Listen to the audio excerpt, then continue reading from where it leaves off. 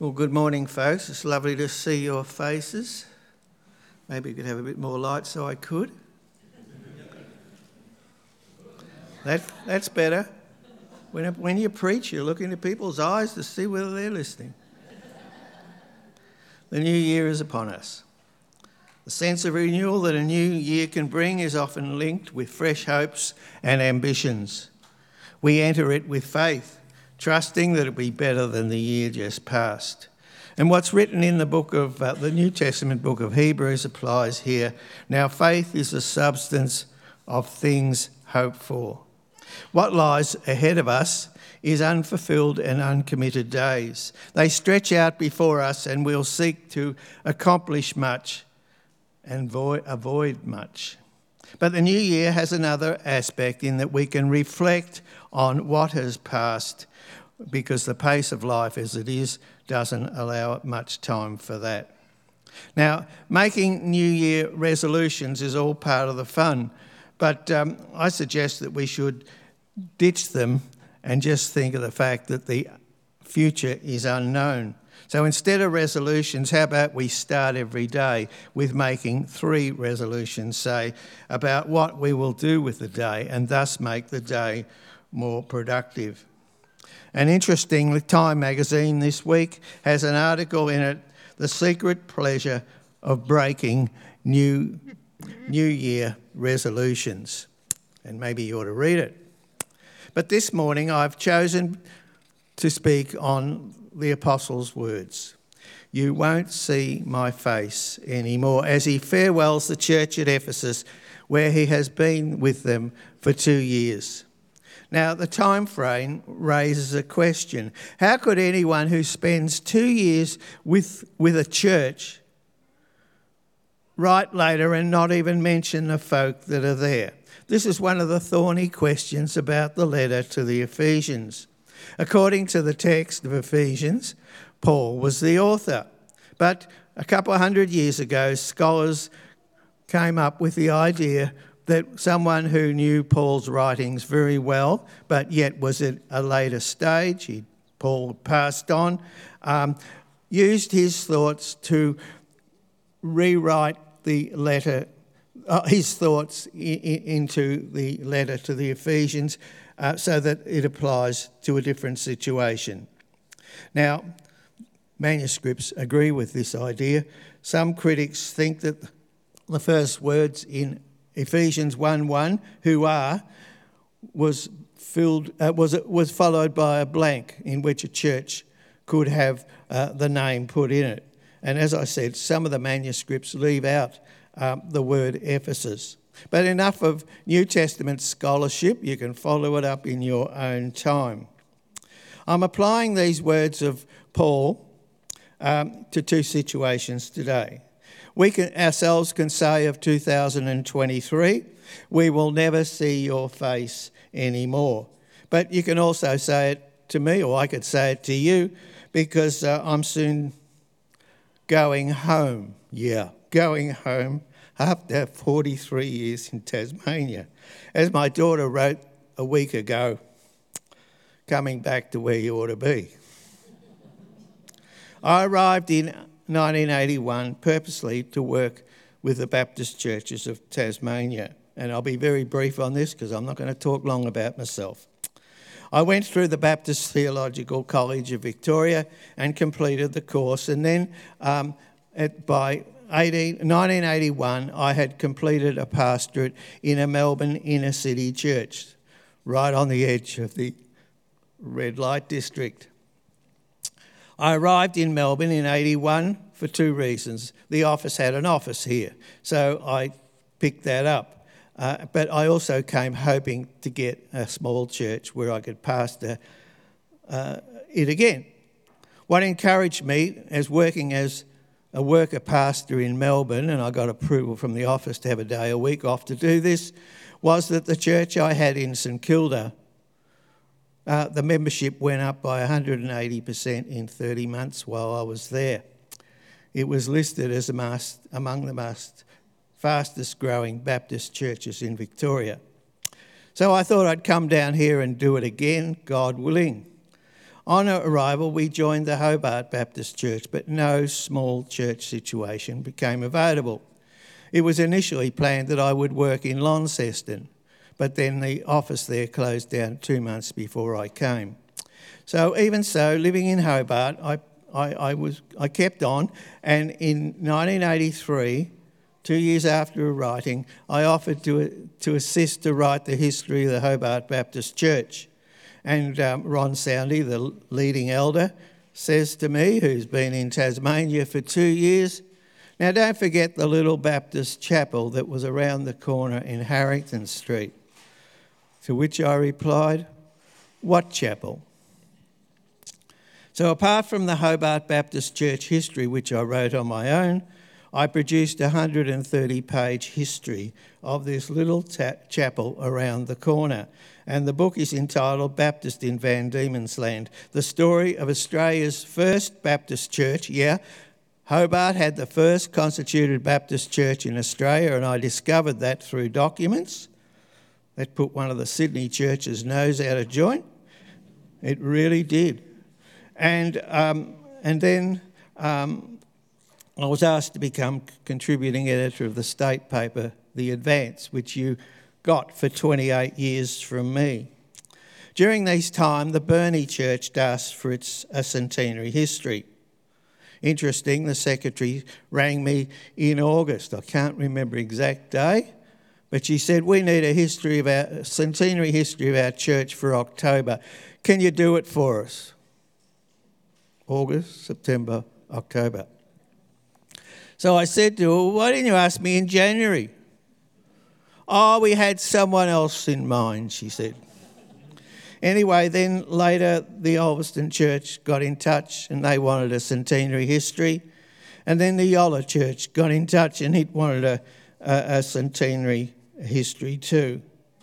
Now, the book Baptist in Van Diemen's Land was written like an MA. It had footnotes, it was very detailed, and I used it to get into the university to go direct from no degree to a Master of Arts, and they let me in. The thesis focused on the formation of our Baptist Union of Tasmania, which took place, as I said earlier, in 1883. Now, since then, I wrote a sister volume to the Hobart Chapel, the one in Launceston, which I finished about 4 years ago. Then, as you know, I wrote the 75th anniversary of Yelena Valley history, thanks to Mr. French, who provided so many documents. And then when COVID hit, I thought, what am I going to do with myself? I got hundreds of files, so I've just turned out lessons from our first 20 years, and I'll give the first 20 years of 16 of our chapters of our Baptist churches. It's a small work of 477 pages. If you want to buy it, it will be available soon. Anyway, I finally got the church I want. I got the Clarence City Council, Clarence Baptist Church when it closed down, thanks to the Furials, and that was a wonderful 3 years looking after the remnants of the Clarence Baptist Church. So in a week or so, I'm heading to Melbourne. I can say you won't see my face anymore, and I can say that to Tassie Baptists. They're losing their resident historian, though Sheffield has made noises about coming back for a month later, next year, to do 4 weeks with them. I'm going for family reasons, and I'm sorry to tell you, Tasmanians, I'm glad to go back to the big smoke and all the cars. But I do have some regrets, and you people are one of them. In a sense, though, these words, "you will not see my face anymore," isn't so startling after all. You've all been through it already, yourselves personally. Some of you have finished another year at school. Some have finished school altogether. Some have completed a uni year. Some have completed their university degrees. And many of us have attended funerals, knowing that the person in question will not be seen by us again in this lifetime. As Charles Dickens puts it, and he puts it so well, life is made of ever so many partings welded together. And reflecting on that, I thought how true that is. But let's get back, let's forget about me and let's get back to our common situation. Because of 2023, we can all say, you will not see my face anymore. Tonight we'll be watching the passing of an old year and the coming of a new. At 12 o'clock tonight, this earth of ours will be sailing through space, having completed another journey around the sun as we measure it on our calendar. We little creatures living on its surface would have lived another year of our short existences on earth. Tonight we are crossing a boundary into a new territory. And whether we are 17 or 18 and setting out for exciting days, or whether we are 40 on the plain level of midlife, or whether we are 70 or 80 and thankful for evenings and content with the grandchildren's laughter, we are all trekking into a new country where there'll be no turning back. The most wonderful gift we are getting from God today is a new year tomorrow. And tomorrow some of us will probably wake up and in the light of these immensities and eternities and ask, what's the meaning of life? And here we point to Jeremiah 9, who warns us about three things in our new year that are not worthwhile. The first one is to glory in our wisdom. And I did have a PowerPoint, and I'm not sure if they're working or not, but I had a PowerPoint up of Thales of Miletus, who lived 600 years before Jesus. He was a great intellectual genius. He began modern philosophy and science. He asked new questions and answered them in new ways. And we have continued his legacy today. We live in an era of information overload. We all know that. The amount of wisdom available is growing rapidly and has led to, as I said, information overload. But it's possible that at the end of all our knowledge, we might decide that what we have found with all our knowledge is not really ultimately the thing that matters.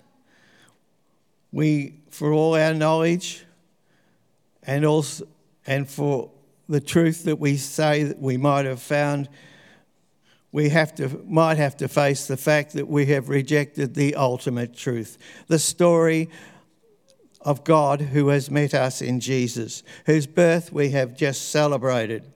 It's the one bit of truth that we need overall. And further, in countries like ours, like with its dependency on materialism and consumerism, we have been led away from dependency on God. In this 21st century, we need to learn again that progress is meaningless unless it goes with the knowledge of a God who has met us in the Christmas story. The author of the must-love book, The Imitation of Christ, wrote, "In the final examination, we examine not on how much we've learnt, but how well we have lived. True wisdom begins with the fear of God." So let us not glory in our wisdom. The second one is, let us not glory in our might. Now here I'm going to get personal in a way. When I think of that, I think of our mighty Bob Hawke, who died recently and got some bad press near the end of his days. It was suggested that Bob, after all, was just a drunkard and a womaniser who left Hazel with the job of looking after the kids. Well, maybe he was, but I know that Australians loved him. The minister of the church I was attending in Sandringham thought he was wonderful. He lived around the corner from me, about 3 blocks away. And at one stage, I didn't thank him, but I got a few truckload or trailer loads of second-hand bricks off the front of his property because the builders told me I can take them away. I was extending my house at the time. But Bob gloried in might. And in 1980 he said, "This stuff about the meek will inherit the earth is a lot of bull. The weak need the strong to look after them." Well, there's two thoughts that chasten such thoughts. We are tempted to glory in our might, but then we live in a universe that's so immense and that we are dwarfed into insignificance. When we consider the heavens, the moon and the stars, what is man, says the psalmist. Another thought comes to us when we think about how mighty we are, how brief life is on earth. It is so brief.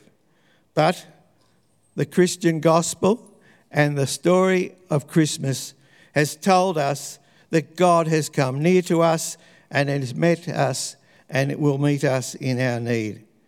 And the end of a year, it's not a sad time for those who know that they are in the hands of God.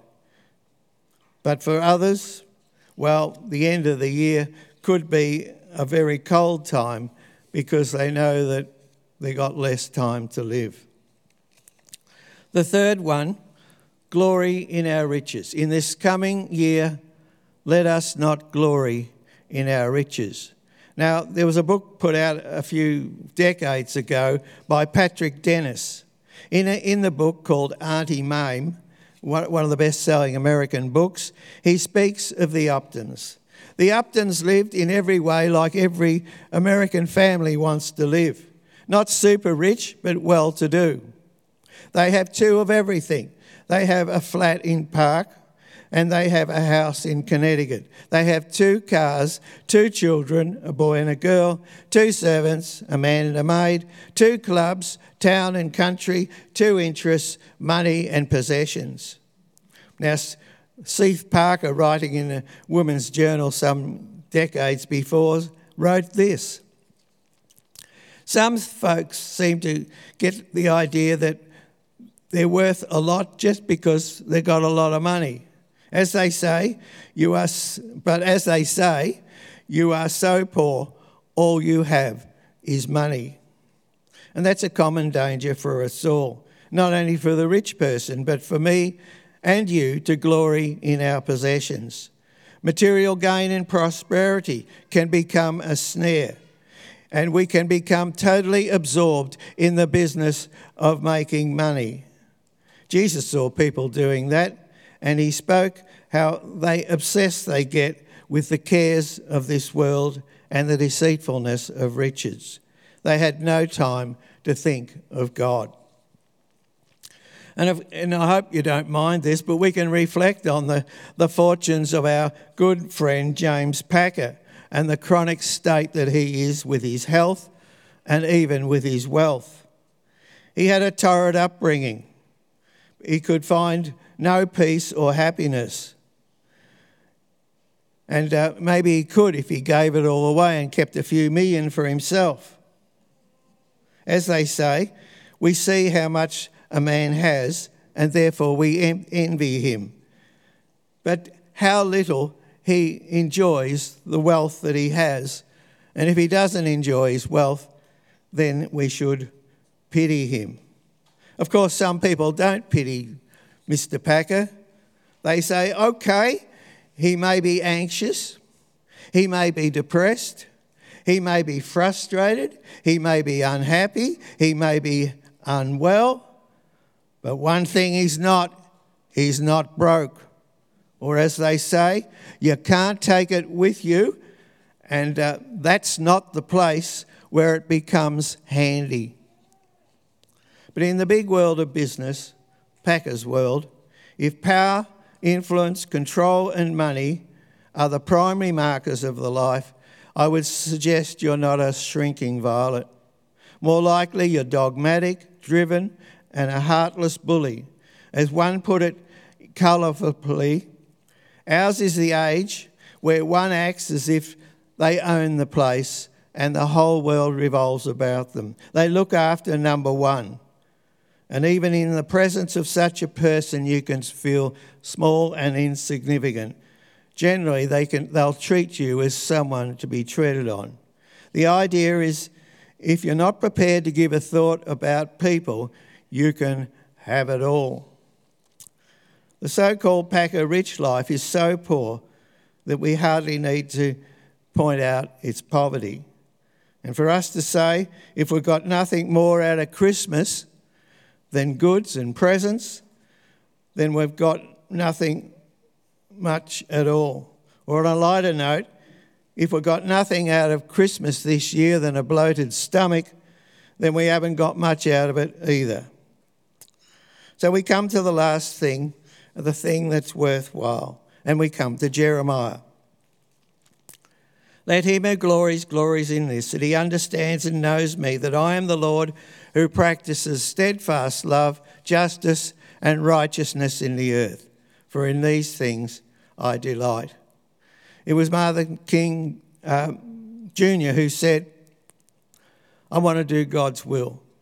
And he has allowed me to go to the mountain, and I've looked over and I've seen the promised land.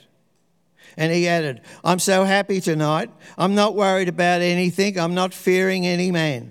Mine eyes had seen the glory of the coming of the Lord. And Abraham Lincoln said something similar.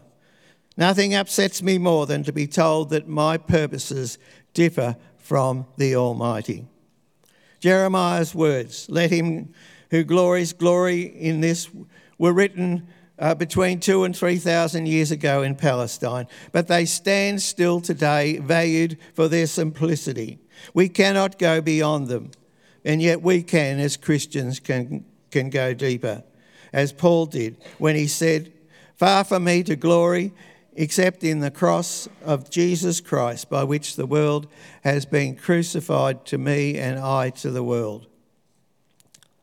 As Christmas is now past, and the old world passes and a new world comes, these things that Jeremiah mentioned are the things that matter.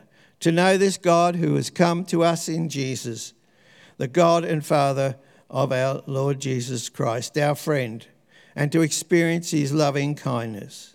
What else matters in an unstable, terrifying modern world? What else matters? We celebrated Jesus' birth a week ago. We can now celebrate the dawn of a new year, both with gladness, I trust.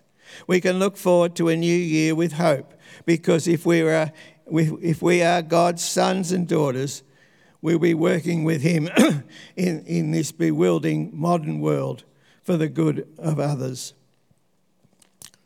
So what shall we glory in this coming year? What will be our boast?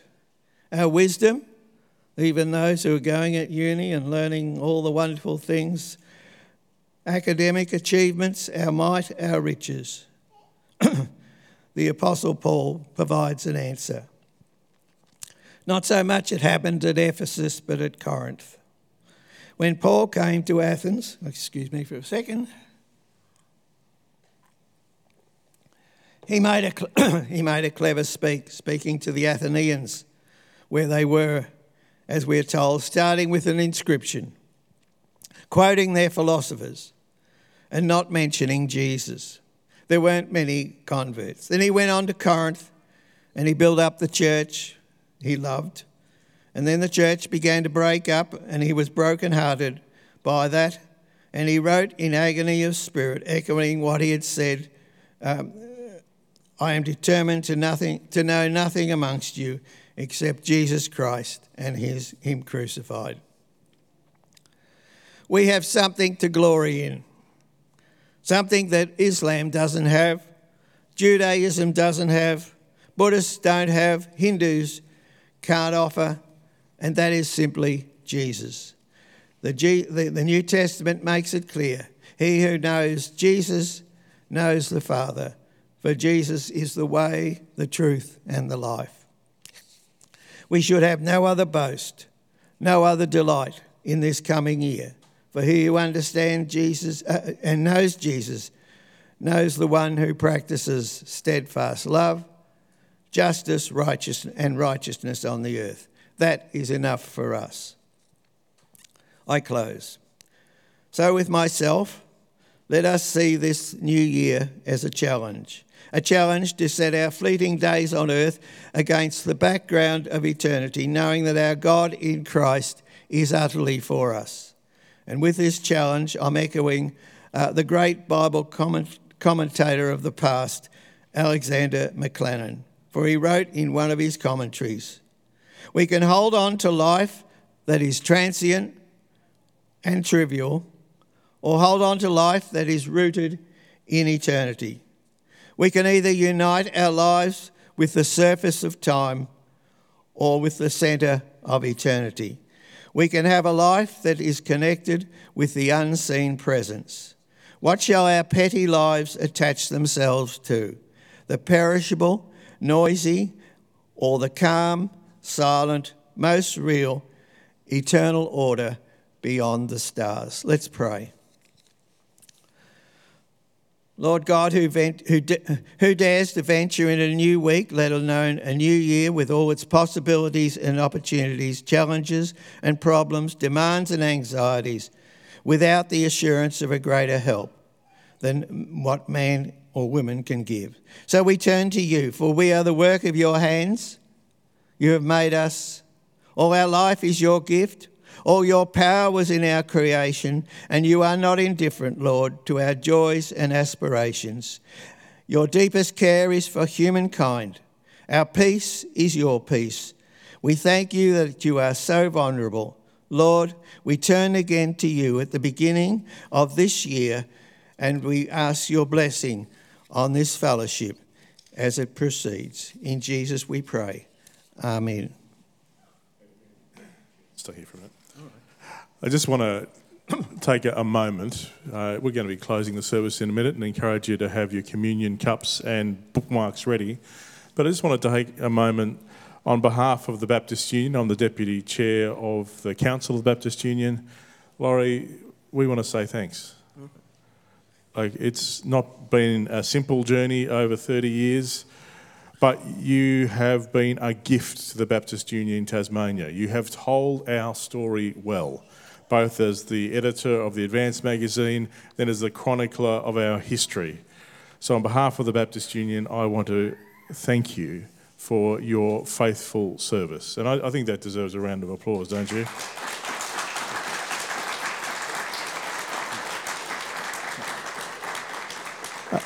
And I might just pray for Laurie as he heads off. Jesus, we want to say thank you for the gift of Laurie Rowston. Thank you for 3 decades of service to the Baptist Union of Tasmania. Thank you for the way he saw our story and told it.